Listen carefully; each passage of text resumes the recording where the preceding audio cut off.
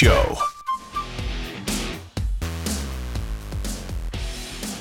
Cody Rourke joins us right now, the Chick-fil-A Breakfast Team phone line. Good morning, Cody. How are you?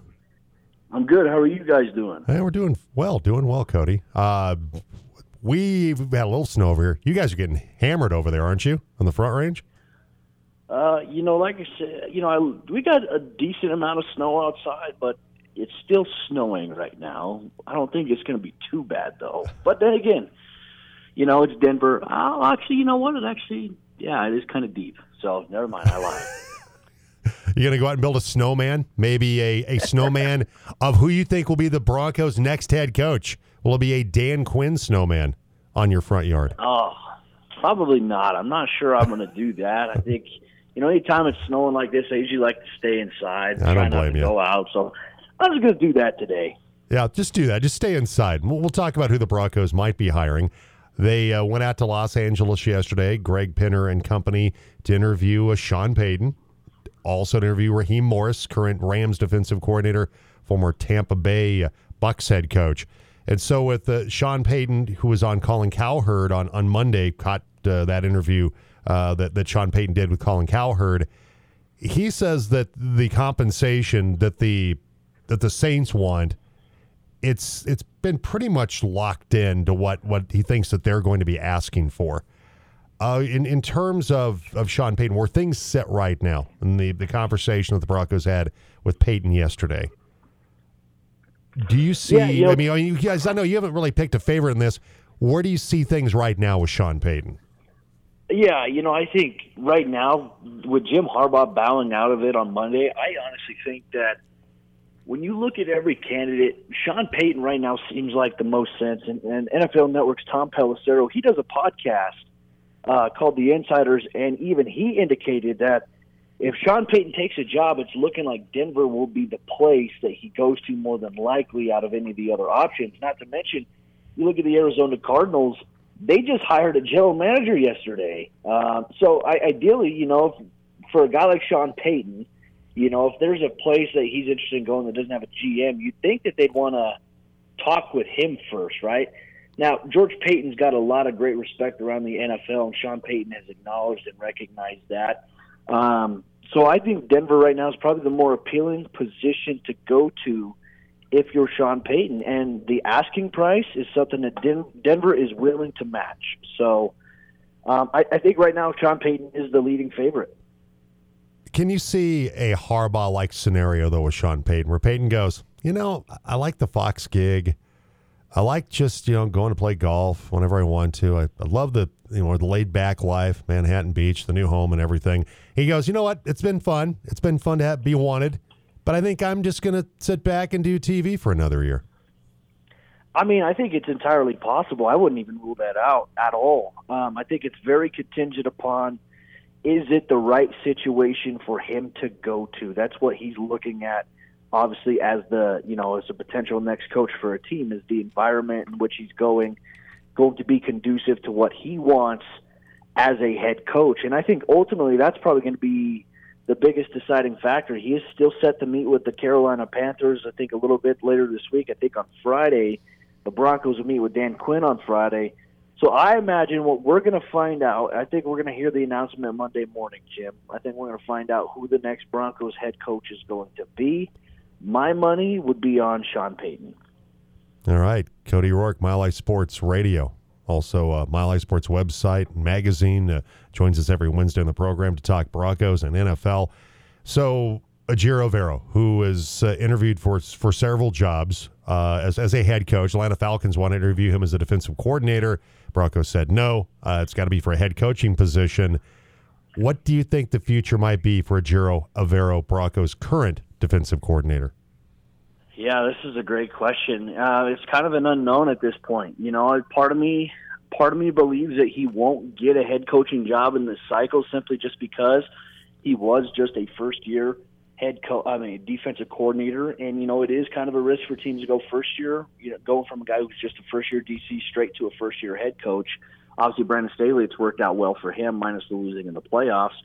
But I think Evero maybe stays on as a DC for another year. That would be my estimation. And I do think that Broncos ownership has, kind of brought the idea, because here's the deal. Broncos defense has been a pretty good unit. Why, when you change a coaching staff, you don't want to tear that down. You don't want to reset that foundation that's been there. So Broncos ownership has been kind of putting the bug in the ear that, hey, if in fact you are the head coach, would you be opposed to keeping Ejiro Evero on as the defensive coordinator? Because you don't have to change the Broncos defense much. They've been a pretty good unit. So I think that's the real dilemma as to where things are at. I personally believe that he stays another year as a DC.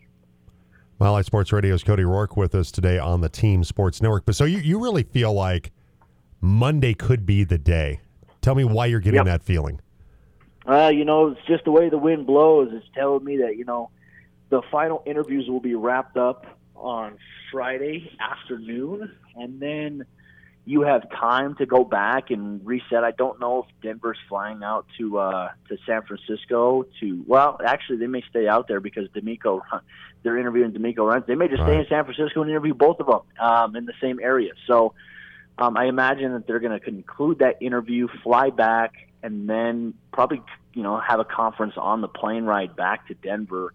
And then I imagine then at that point, that's where Greg Penner, George Payton, Rob Walton, they get on the phone with Mickey Loomis, the New Orleans Saints. If Sean Payton is the guy, for example, and that's where they orchestrate and try to negotiate there. So what happens is if they do that, and then let's say Sean Payton is the guy, they negotiate with Mickey Loomis, they agree to terms.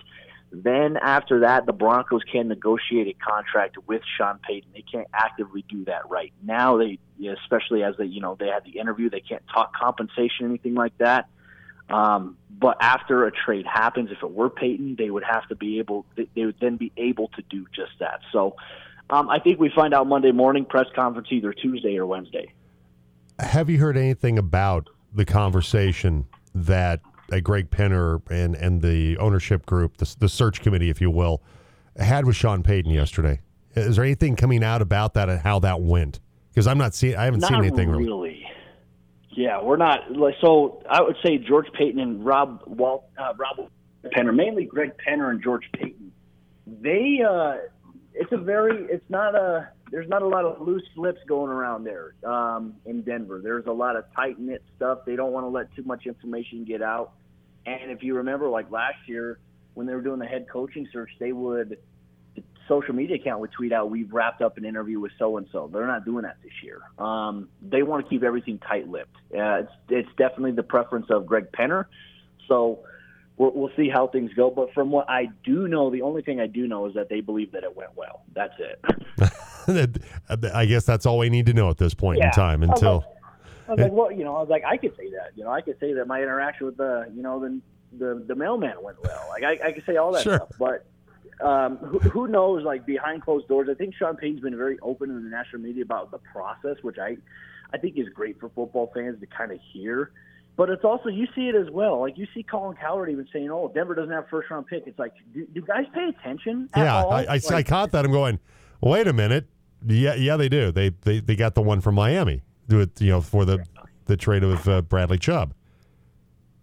Yeah, some of these national media guys, they don't pay too much attention to everything apparently. But from what I know is that they like Sean Payton. Things have, the interview went well. We'll find out a little bit more, I think, a little bit later this week. We probably might find out more after they interview Dan Quinn. Two quick questions for you about this weekend, the divisional round. Number one, where you see the biggest upset occurring. And number two, of the quarterbacks left, where would you rank Brock Purdy? Ooh, that's a tough one.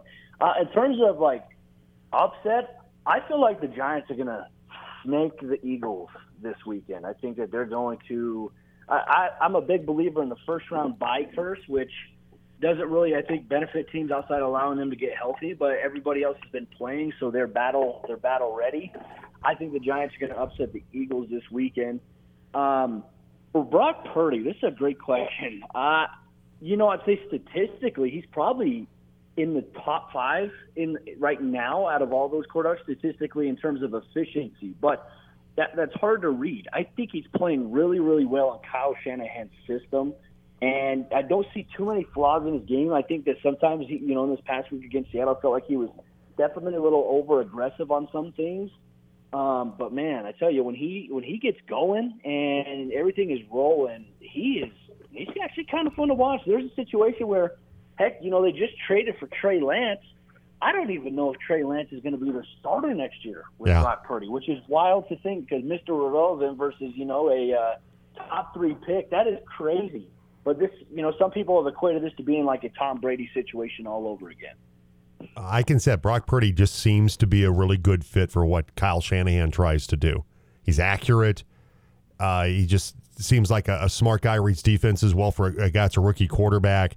Yeah, I really like Brock Purdy. I'm a big fan of what he's shown us so far, particularly what we've seen, obviously, in this playoff run for the San Francisco 49ers.